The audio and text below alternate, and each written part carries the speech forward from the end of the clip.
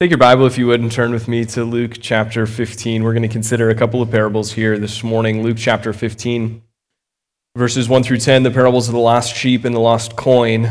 Before we do that this morning, though, I want to commend to you an opportunity that I hope that you'll take advantage of. This is my prayer that you will, in fact, take advantage of this fall.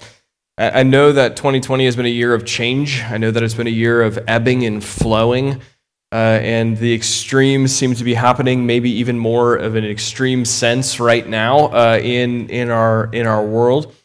But since March, God has really impressed upon me, and the elders discussed this at our last meeting, really impressed on all of us, the importance of gathering together to worship God as the people of God.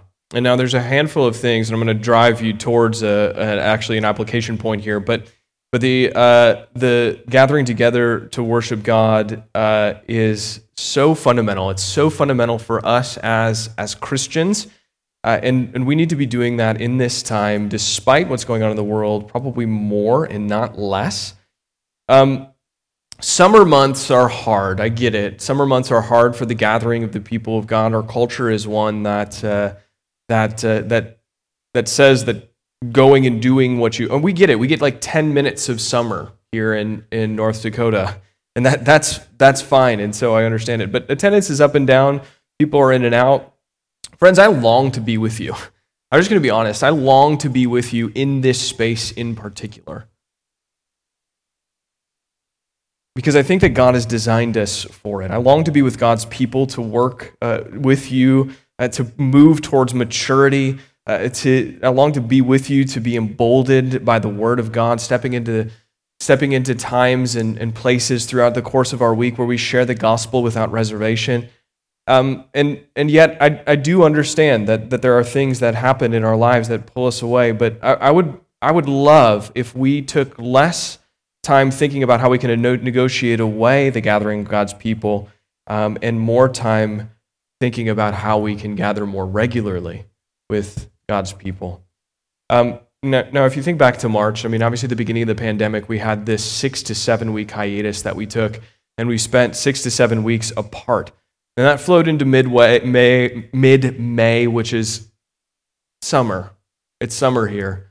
And so, really, now today is Labor Day, or tomorrow's Labor Day, and this is Labor Day weekend, and so this is the unofficial end of summer, so to speak. People are pulling in the docks and things like that. But I want to suggest to you this morning that for some of you, it's going to be a challenge to get back into the rhythm.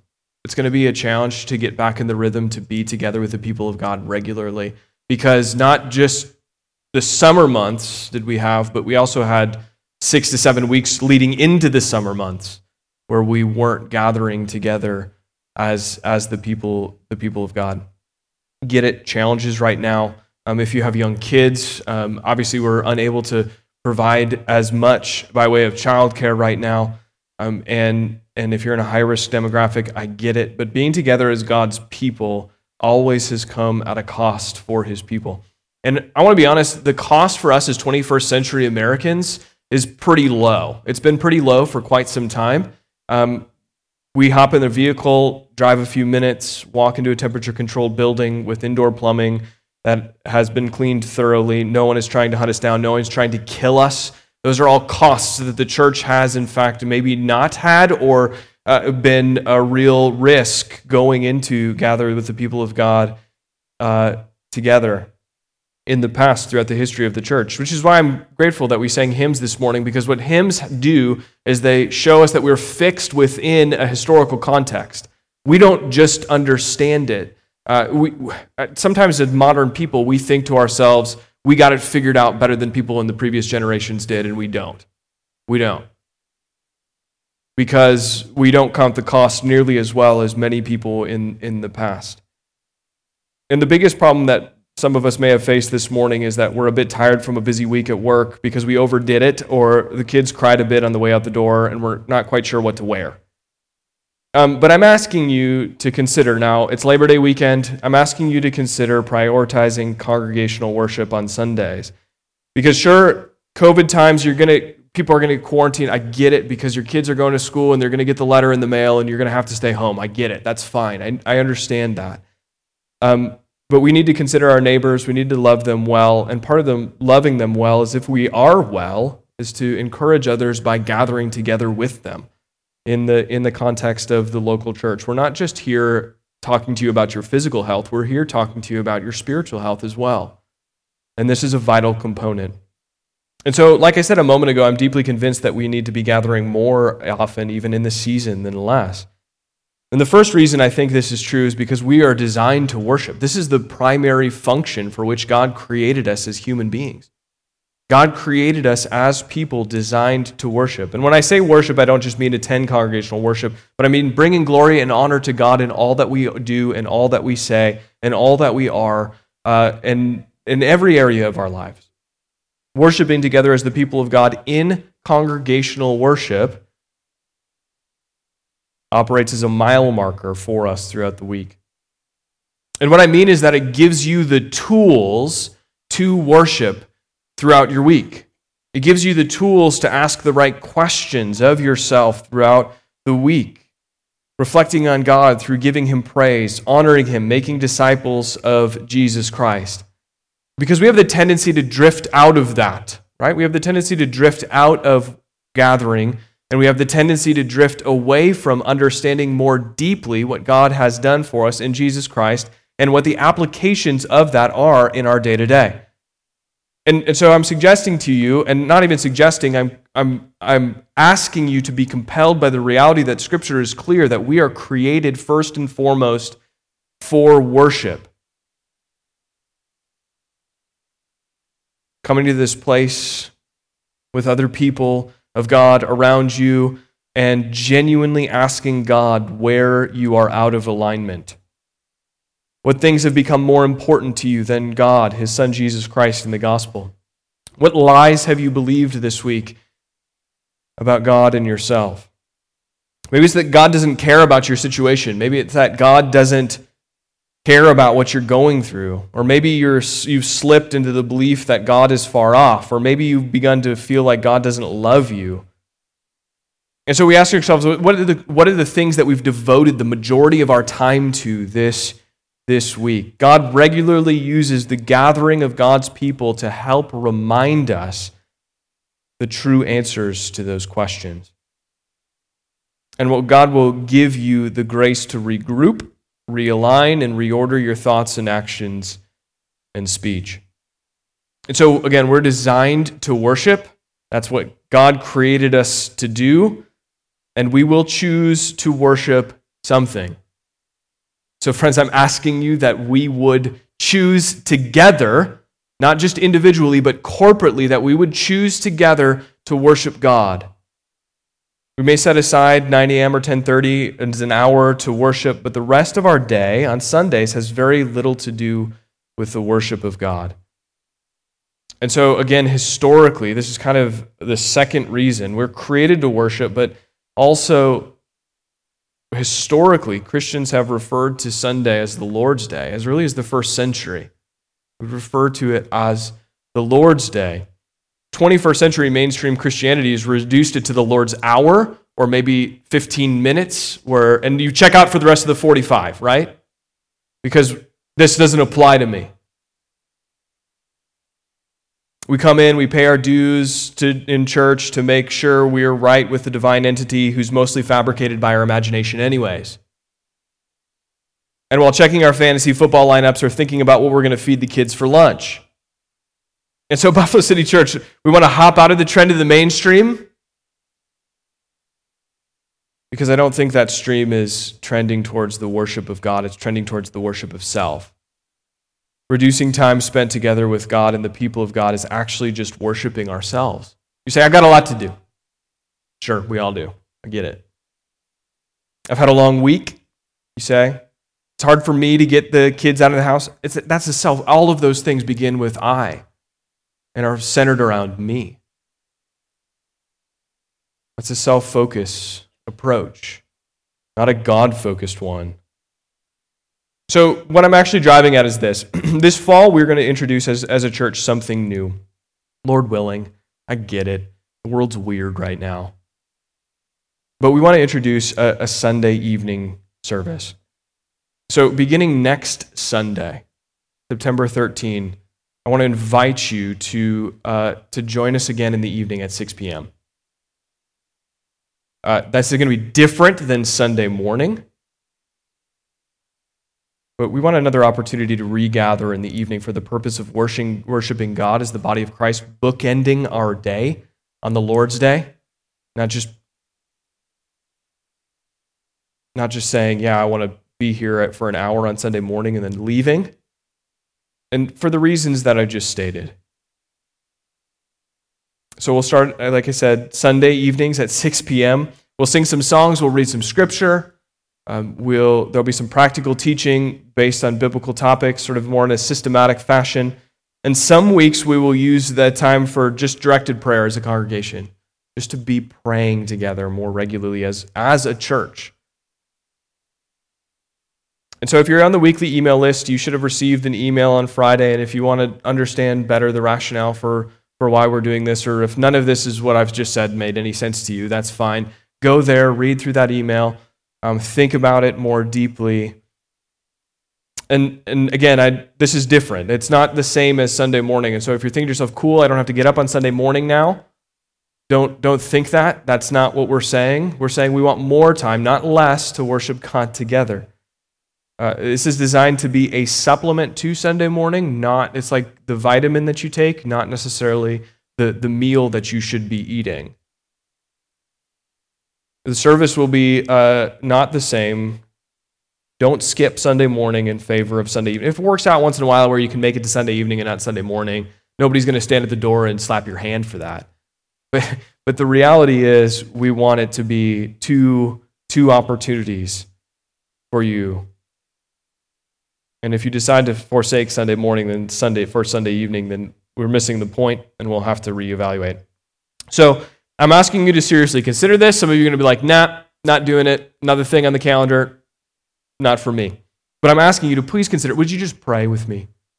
And at the very least, would you pray and consider that God is worthy of our worship together as people? That God is the one who created everyone and everything, and He created you and He created me, and there is no greater call that we have on our lives than to worship God throughout our week. I want you to take seriously spiritual health in addition to physical health. Congregational worship is a vital component of that. So there you go. There's my pitch. I want to give that to you. I want you to hear that, and I want you to know that our heart is to worship God together with you as often as we possibly can. And I hope that building this into the DNA of Buffalo City Church will be a great benefit and a great encouragement to us as a congregation. Okay, let's go to our text. Luke 15, beginning in verse 1. This week we're going to consider these two short parables here. This will be our last week looking at parables. Next week we're actually going to move into the Gospel of John, which I'm really excited about. There are several books that I'm excited to preach through in the New Testament, of which I haven't felt yet the Lord move me to. And now is the time. We're going to go to the Gospel of John, the other two being Romans and Hebrews. These are big books with big ideas and big concepts, and I want this to take a lot of time in the book of John and spend a lot of time considering what God has said to us through His Holy Spirit, through the Apostle John. But for this morning, we are in the Gospel of Luke, the book right before John, and we're going to consider the parable of the lost sheep and the parable of the lost coin. Verses 1 through 10 here. Now the tax collectors and sinners were all drawing near to Him. And the Pharisees and the scribes grumbled, saying, "This man receives sinners and eats with them." So He told them this parable. "What man of you, having 100 sheep, if he has lost one of them, does not leave the 99 in the open country and go after the one that is lost until he finds it? And when he has found it, he lays it on his shoulders, rejoicing. And when he comes home, he calls together his friends and his neighbors, saying to them, 'Rejoice with me, for I have found my sheep that was lost. Just so I tell you that there will be more joy in heaven over one sinner who repents than over 99 righteous persons who need no repentance. Or what woman, having 10 silver coins, if she loses one, does not light a lamp and sweep the house and seek diligently until she finds it?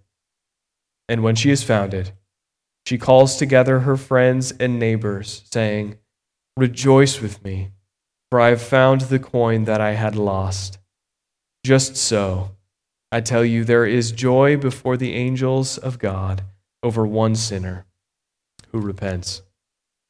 This morning, I just want to consider 4 simple truths that we find in this text. And as we've considered each parable each week over the course of this summer, it's always wise to see who Jesus is speaking to. And so verse 1 and 2 give us the setup into this parable. Verses 1 and 2 tell us that the tax collectors and sinners were drawing near to Jesus. And then we're also introduced to scribes and Pharisees who aren't having it. They don't want it. They're not interested. They don't like that the tax collectors and sinners are drawing near to Jesus to hear him. And they say, "This man receives sinners and eats with them." Now, again, sitting down to eat with someone is an expression of intimacy. And so Jesus was having an intimate relationship with people who on the outside appeared to be sort of the dregs of society. They violated the law, the tax collectors and sinners did, and were looked down heavily by Pharisees and scribes. Now, again, when we see the word Pharisee, we need to get out of our mind that this is someone who is a jerk. I mean, they kind of act like jerks here, but when we think about the Pharisees in this time period, we call people Pharisees because we think they're hypocrites. But that's not at all what the word Pharisee for the first century reader would conjure. It would conjure someone who was righteous, who did good things, and was well thought of in society. And the tax collectors and sinners were the opposite. They were on the other end of the spectrum. But you'll see that the Pharisees grumbled. The scribes, they grumbled. And Jesus then does what he does in so many similar situations that we've seen so far over the summer. He just tells a couple of parables. The parable is phrased as a hypothetical, which it always is. But he puts the hearers, especially here the scribes and the Pharisees, in the position of the man he introduces us to in verse 4. He says, "What man of you," if you were in this position, what would you do? And what he's driving at is, this is the position that Jesus is in. So consider with me a few truths here that we see here in the following.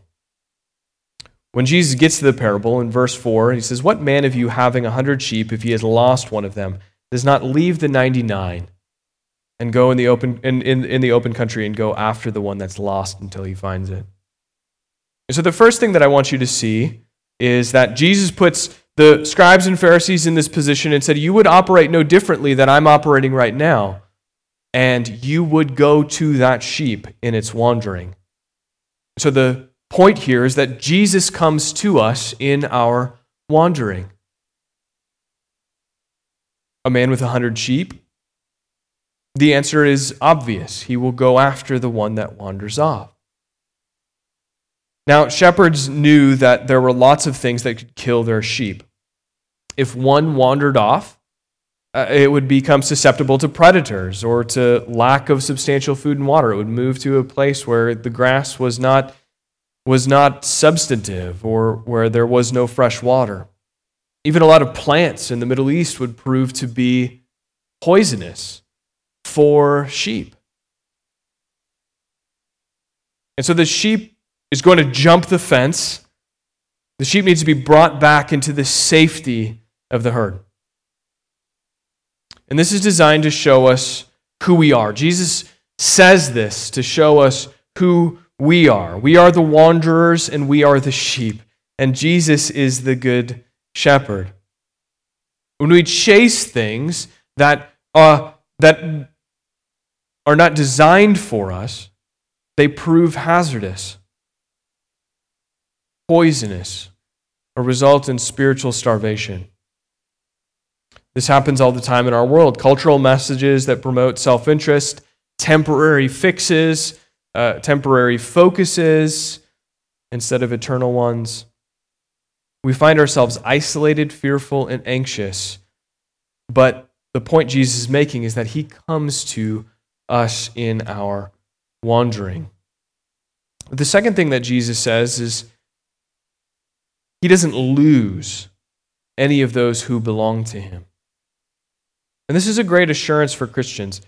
There's a man by the name of Philip Keller who was a shepherd in Eastern Africa in the 20th century, a setting very similar to the one that Jesus would be talking about here.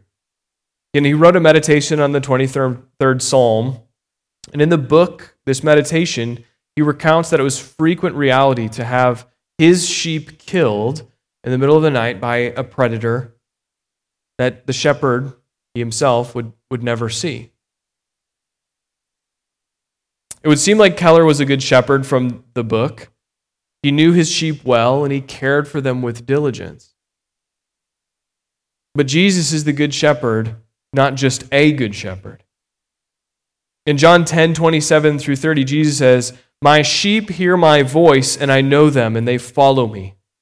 I give them eternal life, and they will never perish, and no one will snatch them out of my hand. My Father who has given them to me is greater than all, and no one is able to snatch them out of my Father's hand. I and the Father are one." And so no predator, no wandering, no poison will ever result in the loss of even one of Jesus' sheep. Even the best shepherds in our world can't claim that. They can't claim full protection. They can't claim full security. They can't claim that there will be no losses, but Jesus does. And so you need not worry. If you belong to Jesus, he will bring you back to the fold in your wandering. The 99 will always become 100. And in the parable of the lost coin, the 9 will always again become 10. Jesus is the good shepherd. He's batting 1,000. There's nothing to fear. He brings all of his home. The third thing that we find, and probably the most shocking thing, is that Jesus rejoices and finds great joy in the restoration of his own. Don't be quick to think that Jesus is all about the numbers here. He gives us the numbers 99 and 100, right? One goes off, there are 99, 100, and we think Jesus is just about the data. He's not just about the data, because he cares deeply about the eternal well-being of every single one who belongs to him. And so, he rejoices when a wanderer comes home. This isn't a duty or obligation. He's not just fulfilling a task or accomplishing something or on a to-do list or checking off a box. Jesus Christ loves those that the Father gives him so much that he lays down his life freely. In order to get the one back and bring it back into the 99, he lays his life down freely for that one. And he does so, the author of Hebrews tells us in chapter 12, for the joy that was set before him. I think sometimes as Christians we sort of think Jesus is this robotic thing that just shows up and does the necessary, pays the price. Right? When I go to Walmart and I pay the price for the bananas, there's no joy in that. It's just to swipe the card, tap the thing, put the dollar in the self-checkout deal.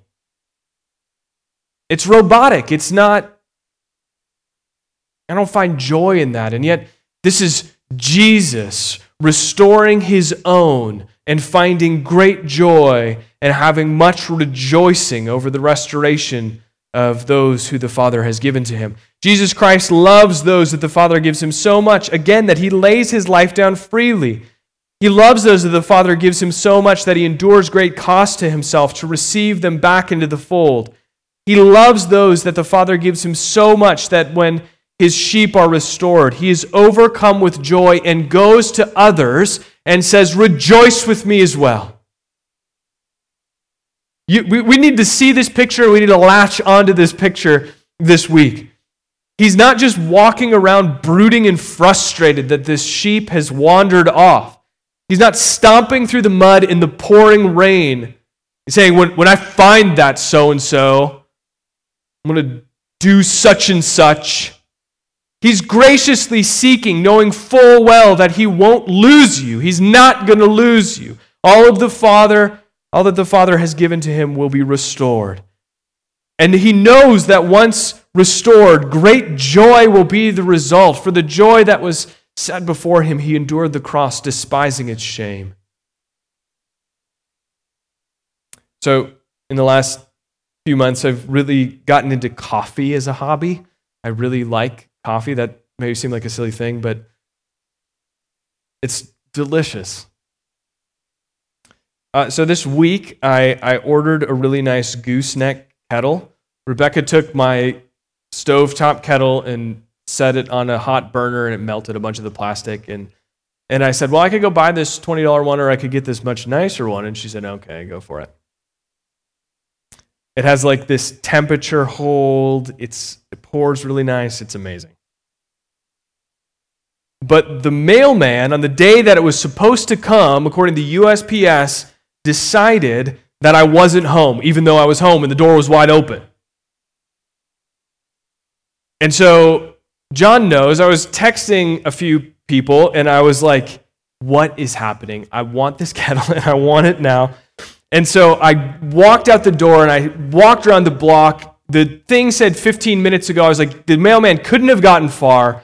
And I was stomping around the block trying to find him and texting these guys and saying, I'm so bummed out right now, when I got this undeliverable notification because I was waiting by the door. I wanted my package. I wanted my kettle. And as I was doing this, as I was wandering around looking for it, and I did get it, by the way. I went to the post office and they were like, yeah, he'll be here at 4:30. And I was like, okay. So it all worked out. But as I was stomping around the block, I thought to myself, this is what Jesus doesn't do. This is not what Jesus does. He doesn't stomp around and be like, these are the ones who wandered off, and I'm so frustrated that they are just sinners. That's not what he does. He's not grumbling. He's not angry. He's the good shepherd who realizes that there will be great rejoicing when he accomplishes the task that he will not fail in, to bring those who the Father has given to him home. He always does it perfectly. Jesus always wins. And he always wins with great joy.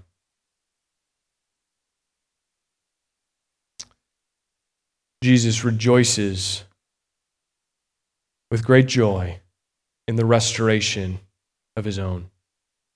Fourth and finally, we're going to use this as a conclusion this morning. Considering especially verses 8 through 10 in the parable of the lost coin, Jesus gives worth and meaning like nothing else can. I've stated that probably not as directly as it needs to be stated. So try this instead. Nothing else can give you worth and meaning outside of Jesus, period.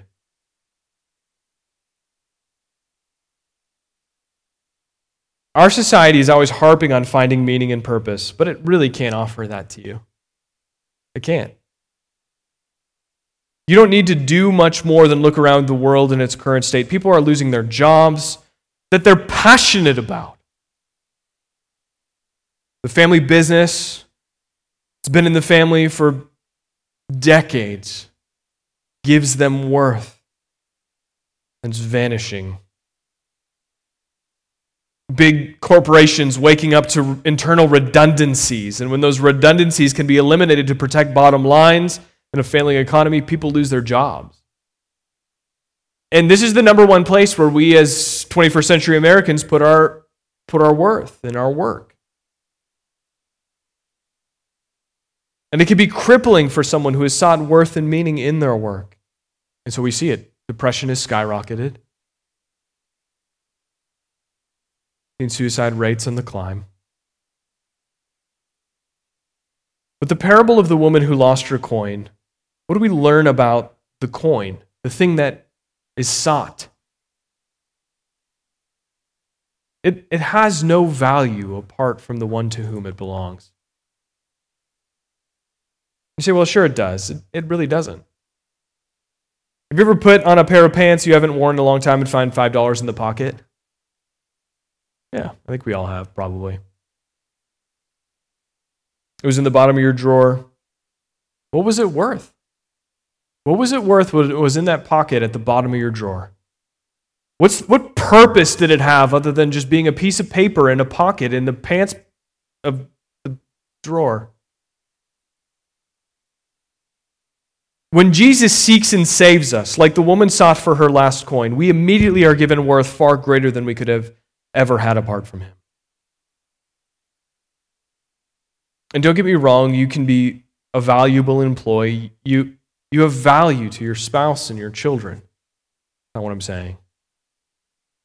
But the life cycle of your workplace and the life cycle of your family, things change. They come and go in those places.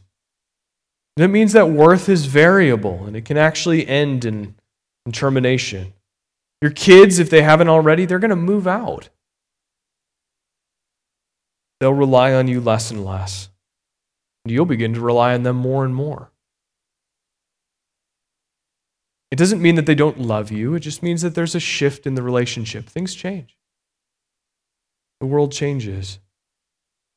And the skill as a young parent, the skill to make a grilled cheese, not worth as much when your kids are 60. All the hugs and kisses that came in such an abundance when they were little grow less and less frequent. And so the admonition is this: don't find your worth in those things. Don't find your worth. It won't last, even though those are good things. I love my children. I love that they want to cuddle me and spend time with me at the stage that they're in.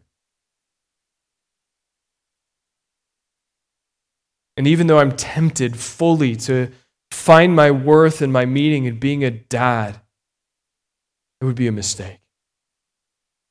Jesus offers you meaning and purpose and worth because he doesn't change.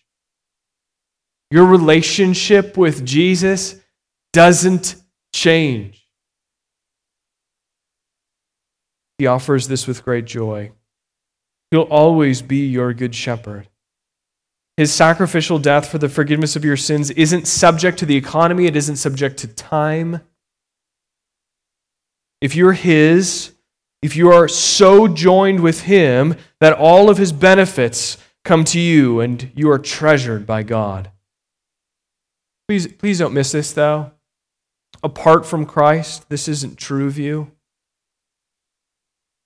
Worth and meaning and purpose come through being joined with Christ, not through being a nice person and doing kind things, not through trying to be good and working hard, not through having people say nice things about you.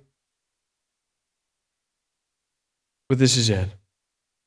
What has God said to you if you are in Christ? And that's what these two parables give us. Things that we explored. These are what I want you to take away. What has God said to you if you are in Christ? As you go consider these things that we've talked about already, but I'll sum up. Jesus will come to you if you are His. Jesus will never lose you. Jesus rejoices over you with great and unending joy. And Jesus offers you worth and purpose like nothing else can. Believe in the word of the Lord for those who are in Christ, and trust Christ fully for your life and all that it contains.